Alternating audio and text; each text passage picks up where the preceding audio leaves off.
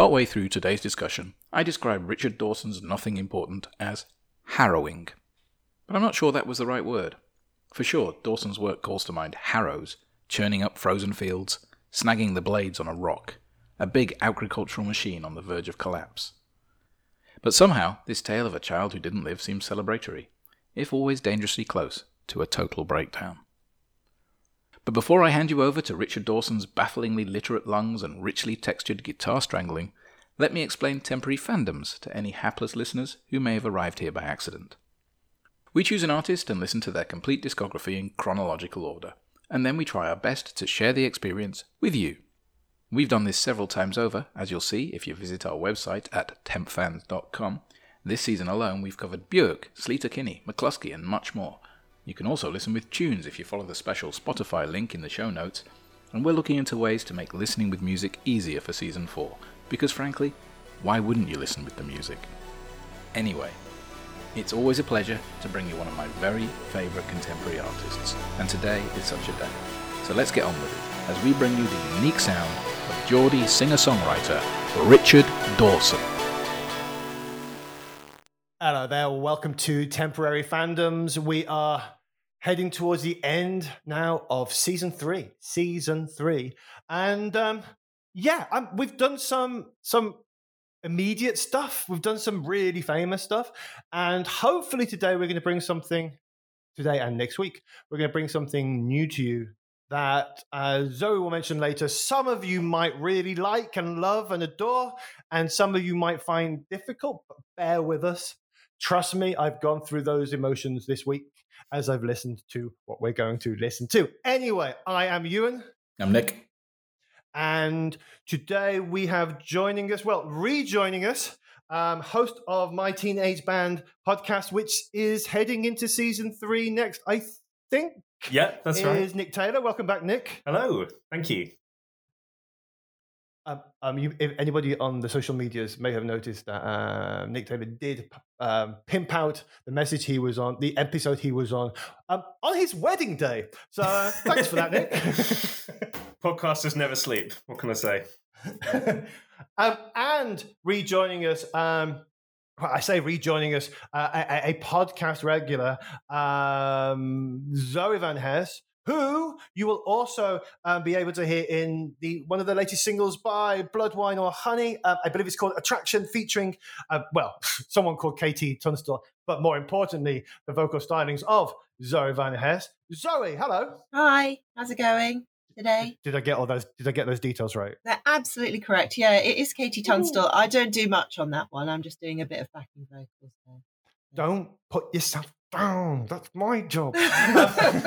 So, anyway, Zoe, welcome back. You last time you were on, you were bringing us ESG. Mm-hmm.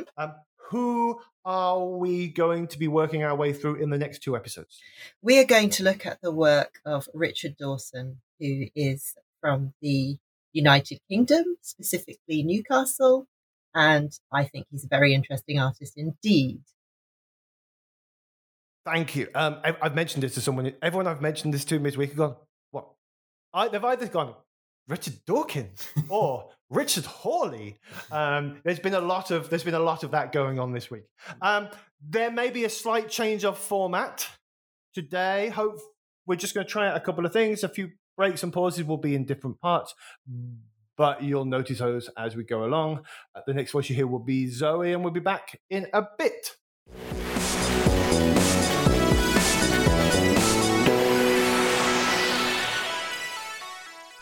Richard Dawson is a British musician from Newcastle.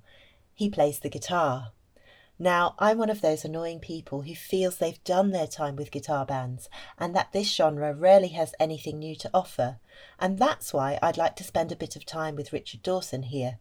Yes, he's a white guy with a guitar, but he's also a perfect example of a musician transcending genre, of being utterly in control of one's musical faculties and of working at your craft until you've perfected it.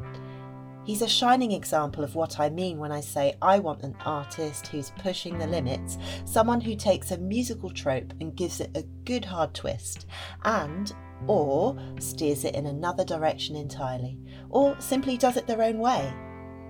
If you've never heard of Richard Dawson, please don't let musical classifications put you off. He's been described as folk, unhelpful, avant-garde, too wanky, he's very down to earth, and left field. Fair enough. Strangely, Joanna Newsom is sometimes brought up by musical journalists when they're writing about Richard Dawson, even though they look and sound completely different. However, there is definitely a shared spirit in their music. Another reason why I think Richard Dawson deserves our ears is because the trajectory of his musical evolution is a beautiful thing to behold. It's such a pleasure to watch an artist grow as a singer and songwriter. When the Temporary Fandoms group delves into a discography, we're used to it going roughly like this: blisteringly vital debut album, followed by a gradual, or not so, decline into, well, bobbins. It's not spoiling it to say that this one starts off fairly mediocre, goes off on a tangent, then arcs to an absolute pinnacle of genius? Well, I guess that's for you to decide, but I don't throw the word genius around lightly.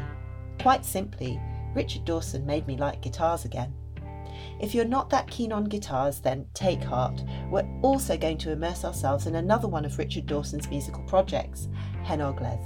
More electronic and pop, with a good dose of electric harp in there. Overall, it won't be an easy listen. Think of it like hiking up a mountain. A fairly steep one, but nothing crazy. Hard and uncomfortable in parts, but ultimately worth it. I'd say it frequently requires headphones and your undivided attention. I'm not sure you can get away with having some of these albums on in the background. I believe you will get out of it what you put in. Marvel at the view from the top. My ideal outcome is to have one of you listeners walk away from this a proper fan, not just a temporary one. And it would be a bonus if the rest of you hate it. A lot of what we do at Temporary Fandoms is sort of like therapy, trying to work out the whys and hows when we really love something. I've recently been thinking about the idea of the musician as a conduit. It might explain that feeling that we get sometimes when we're confronted with virtuosity and feel nothing, and yet sometimes we're exposed to what people would consider outsider music and we feel everything. It's not just a weird flex, this outsider thing. Some of Richard Dawson's music speaks to me of higher truths, of things we already instinctively know, but just need reminding of or articulating. I hope you'll come down this woolly path with me. Album 1. Richard Dawson sings songs and plays guitar, released in 2005 on Downbeat Records. We start off with a somewhat unremarkable album. You'll have to track this one down on YouTube, I'm afraid. The clue to this one is in the title. He is clearly singing songs and playing the guitar. Quite well, in fact. From what I've read, Richard Dawson has dismissed this album as not being up to much.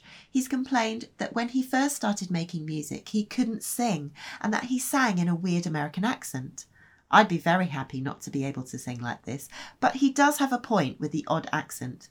You'll be pleased to hear that it doesn't last.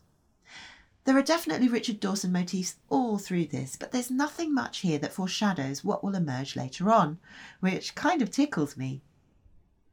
Opening up with I Will Make It Up to You, by the time we get to I Will Kiss You Goodnight, we can discern that the writing is fairly pedestrian, and in fact most of the tracks on this situate the album squarely in the modern traditional folk bracket, complete with whistling on Babes in the Wood. The song Jane inches us a bit closer to what comes after it, but it sounds like a copy of something. It's a bit Nick Cavey, as is Between the Long Grass. Kazali's Joy is a highlight for sure, but there's something inauthentic about this album for me. Like he's trying on the genre's size and he's not really sure that this is the music he wants to make. If you played me this album as an introduction to his stuff, I have to be honest, I would not feel that inclined to check out more. It's not my thing at all. It's a tiny bit corny and a little predictable. Still, it's quite popular among fans, so what do I know? That could be because once you know what Richard Dawson is capable of, you can look at this album in a new light. The Magic Bridge, released in 2011, originally on Pink Triangle with various re-releases on Box Records, Domino and Weird World Records. Here's a quote from Richard Dawson. Can I just say there's no way in hell that I'm going to attempt the Geordie accent. He says, I always loved singing, even when I was a kid. I was really big-headed when I was a teenager. I used to think I was a brilliant singer, and I used to tell people I was a real tit. But actually, I wasn't very good. I was sharp and flat and singing in an American accent and just doing a bad Mike Patton impression for years and years. I only really learned to sing maybe around The Magic Bridge. Even then, I don't listen to the albums back much at all, but I heard the odd bit of it and I had problems with the singing already. After that record, I started thinking about it in a different way. I learned a lot from Phil Tyler and Sarah Hill, who's one of my best friends. It's about being yourself and singing in an unadorned style. There's a fine balance between really considering the sound that you're making while also being natural. So I feel like a real beginner again in some ways. I've been doing it for a long time, building up strengths in certain areas, but you get to a point where you realise you know nothing. This is a low-key album.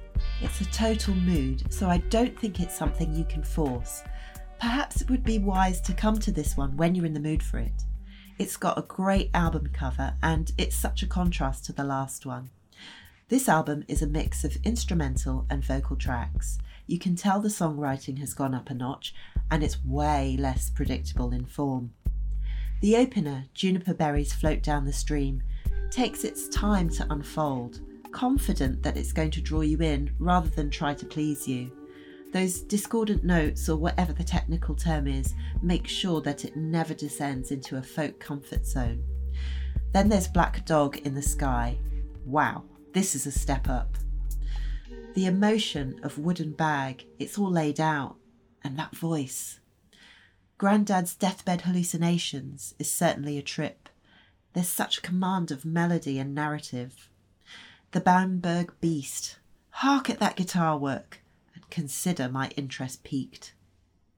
Some might find this overall a bit too quiet and intimate, but I imagine if this hits you at the right moment or in the moment, it can be a rewarding listen. It does feel like something has been unlocked here on album 2. But we're not going to stay here for too long. Let's move on to album 3.